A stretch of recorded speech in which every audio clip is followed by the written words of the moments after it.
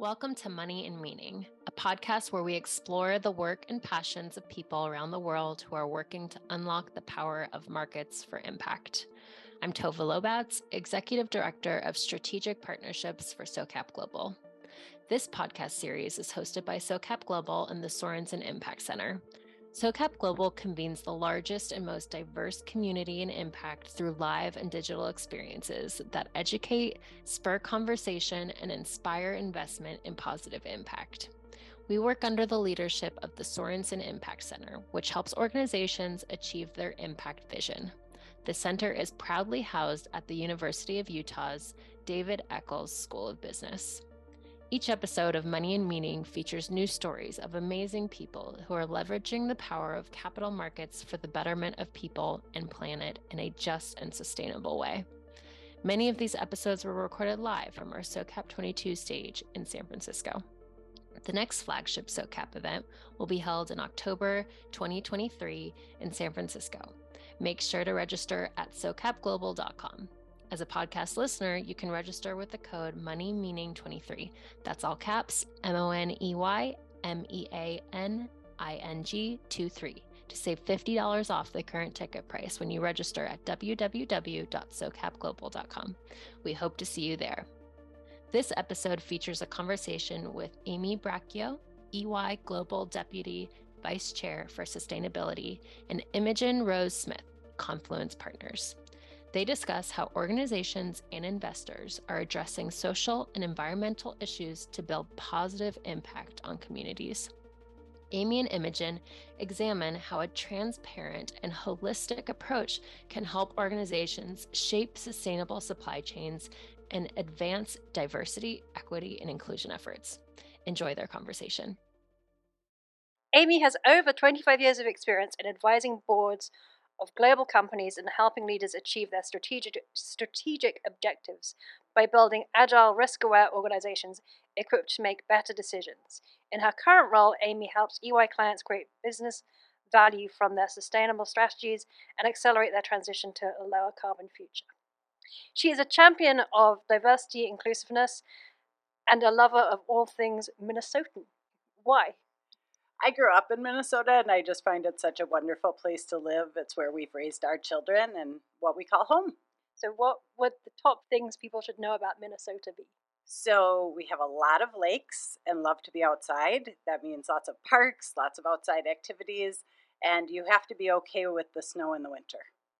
So let's start. We're going to talk about sustainable supply chains and DEI. So let's start with a simple question. What is a sustainable supply chain? So when you think about sustainability and supply chains, there are two different ways you can think about it. One is, do you have a supply chain that's really reliable and that you know that over time you're going to have appropriate visibility into your suppliers, into the materials that you need, and that you can really rely on it. But I think in this context, what's also really important is how your supply chain contributes to your own sustainability ambitions. So it's as important that our industries understand not only their business, but they also understand the sustainability commitments of their vendors and their supply chain. EY recently published its 2022 Supply Chain Sustainability Report, surveying 525 senior supply chain executives. What were some of the largest takeaways from that? Yeah, this was a really interesting study, and what we heard were a few different things that stood out. One is that about a third of the respondents did not yet see that they had a business case for sustainable development of their supply chain. But on the flip side, those that had, many of them, the vast majority, are seeing that they are getting return on their efforts around building a sustainable supply chain, and they expect that return on revenue to continue over at least the next 3 years. You mentioned transparency as being something that's really important. What can companies do to encourage greater transparency from their suppliers and in their supply chain generally? Yeah, that was something that was really better understood through COVID. And I think we all experienced it on a personal level where we weren't able to buy the goods we expected to buy in the amount of time period that we could normally buy them. And so, what companies found was that they simply didn't have the data to understand and have visibility across their entire supply chain.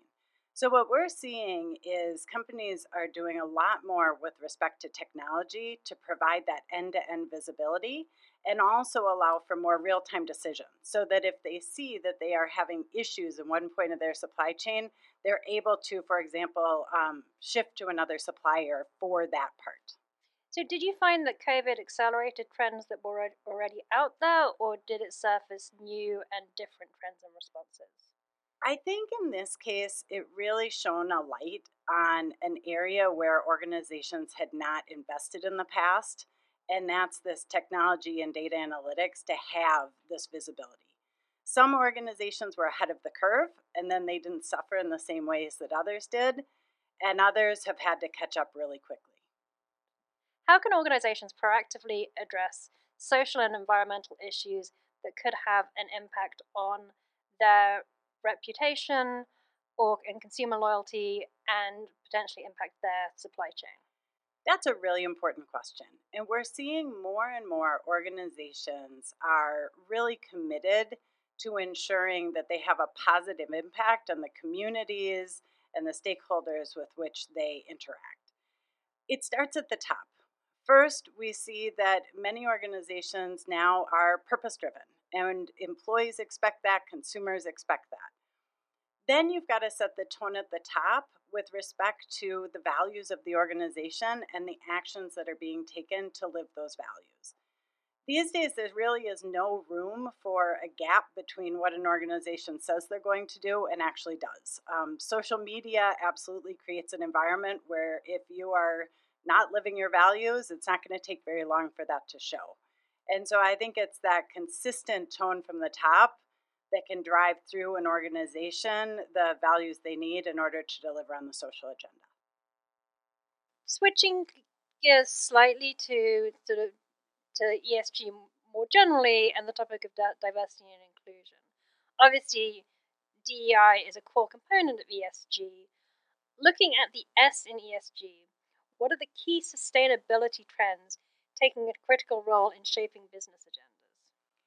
So I think that when you think about diversity, equity, and inclusion, we oftentimes go straight to the S with respect to how we think about things in ESG. And there you've got a very important focus on your employees, focus on upskilling, focus on equity efforts, and there's so many topics of importance. But I think that when you think about sustainability holistically for an organization, and you look at what's being done related to climate change, what's being done related to human rights across the supply chain, as we had talked about, it's important to think about diversity, equity, and inclusion across the whole gamut of ESG. I also think it's particularly important when you think about impact on climate change, because oftentimes when decisions are made in one geography, they actually have an impact on others first. So, for example, companies will take action, say in the developed countries. Well, some of the first that get the negative impact of them may be the island nations. And if you're not taking in a diverse set of ideas when you're thinking through your policies and practices, you really run a risk of doing harm beyond what you intend. So, does this go back to what we were talking about with transparency and the need to have transparency within your supply chain and with your partners to really have the data to understand what is happening on the ground? Absolutely. And I think that companies should challenge themselves to think about what types of data are out there. We recently met with a scientist who specializes in satellite imagery. And now more companies are using things like satellite imagery to understand the impact they have on the environment around, say, their manufacturing plant. And I think being really creative with respect to the source of the data you use can give you enhanced transparency beyond what we have today. What can regulators do to promote disclosure on the human capital side of things? Yeah, I think transparency is just so important. And one of the things that policymakers can do is put into place reporting requirements. Now, it's really important that these requirements are focused on what matters most and that from a global community or standard setter standpoint, that there's some consistency. Global organizations can be challenged when you have all different standards and requirements across all different jurisdictions. So the more alignment we can have around reporting on things like human rights, diversity and inclusion, and other societal topics, the better it's going to be able to provide really usable data. Is your anticipation that climate change regulation will be the pointy end of the spear in that regard and that the social will follow? Or do you think it's jurisdiction by jurisdiction? I think it's likely jurisdiction by jurisdiction, but I'm really hopeful that the push with respect to reporting around climate will lead to a consistent reporting standard with respect to human rights and other social topics. How is DEI relevant to business, and what role do investors have in holding companies accountable? I think business has a real opportunity to lead when it comes to diversity, equity, and inclusiveness. And we saw that recently. If you look at the focus on racial equity in the United States over the past few years, we've seen business come out and play a leadership role with respect to commitments that were made. Investors asking the questions about diversity, equity, and inclusion help make sure that this is a topic that's top of mind to organizations and critical when they're thinking about their access to capital and their cost of capital. And that will help keep it really high on everyone's agenda. So, is there a synergy to be had between investors, companies, and regulators in terms of investors holding companies accountable, demanding transparency and disclosure, and regulators ensuring that what is disclosed is in fact accurate?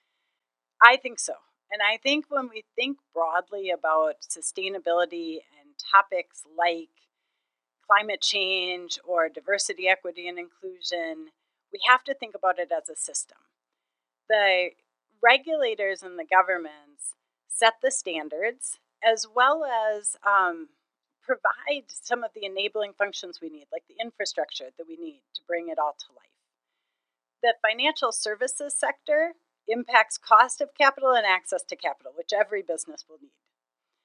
And then you've got the businesses that have to actually take the change themselves. And they're under pressure as well. Beyond pressure from the regulators and their financial services institutions, they get pressures from consumers who are looking to buy from organizations that share their values, and pressures from their employees. And everyone now is having challenge with respect to a war for talent. And you want to be able to attract and retain the top talent in the market. And oftentimes that means that employees are looking to work for organizations that share their values. So you put all of that together, and I'm hopeful we'll see real change on these really challenging topics. The views reflected in this podcast are the views of the author and do not necessarily reflect the views of the global EY organization or its member firms. Thank you for listening to this episode of Money and Meaning. If you were inspired by the conversation and are interested in getting more involved with the SOCAP community, join us at SOCAP23 in October. As a podcast listener, you can register with the code MONEYMEANING23, that's all caps, MONEYMEANING23, to save $50 off the current ticket price when you register at www.socapglobal.com. We look forward to seeing you in October, and be sure to subscribe to Money and Meaning wherever you get your podcast to be notified of our next episode's release.